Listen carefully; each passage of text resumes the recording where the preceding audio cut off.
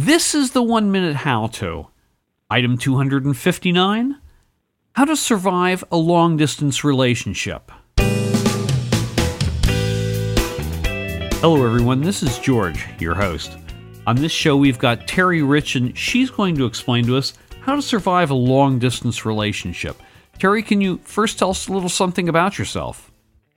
Sure, George. First of all, thank you for having me on again. I am the writer and producer of 3 different podcasts, and I have been a long-standing survivor of a long-distance relationship for over 2.5 years now.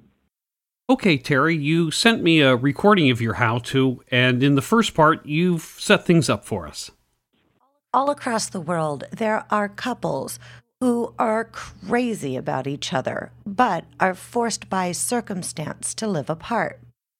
The fact of the matter is, over 10 million couples worldwide are coping with long-distance relationships, and that number is increasing daily. Anyone who has tried it can attest it's not only difficult, but it's downright hard.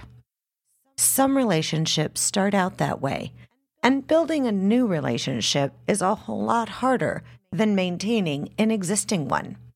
Ultimately, a normal relationship is the goal. If your heart is true and you are both honest and in love, then you can and will prevail. After almost 2.5 years of surviving one of these myself, trust me, it can be done. Okay, you've got 60 seconds. The first step is to recognize that you cannot compare a long-distance relationship on one based with physical proximity. Late-night talks and thoughtful letters usually convey most of what is important in the future. Missing a day does not indicate the relationship is in jeopardy.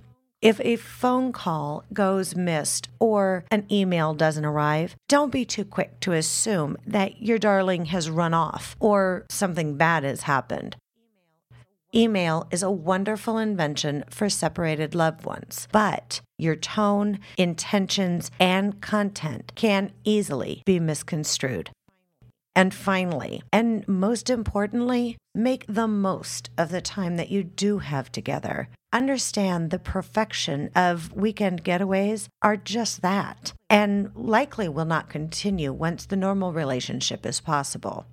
Okay, Tairy, is there anything else you'd like to talk about? Just that I'd like to mention, I look forward to anybody who'd like to come over and visit any one of my sites. My website is at www.lrwh.us,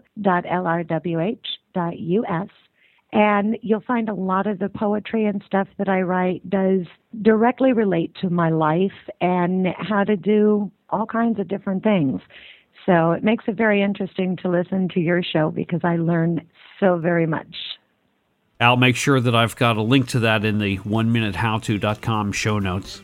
Okay, Tairy, thanks a lot. I appreciate it. Absolutely, George. Anytime. And if I think of anything else, we'll see what I can come up with. All righty.